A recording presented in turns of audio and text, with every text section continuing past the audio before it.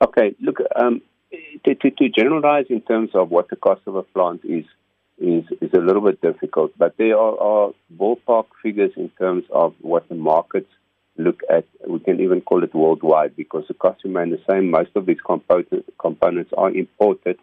The local content, it will be our design, which will be slightly cheaper than European markets and so on.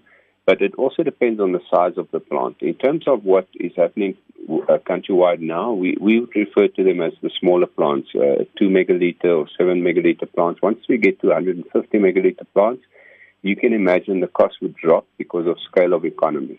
But the rule of thumb currently is, and we base it on per megaliter production a day of drinking water, so that means 1 million liters production a day of drinking water.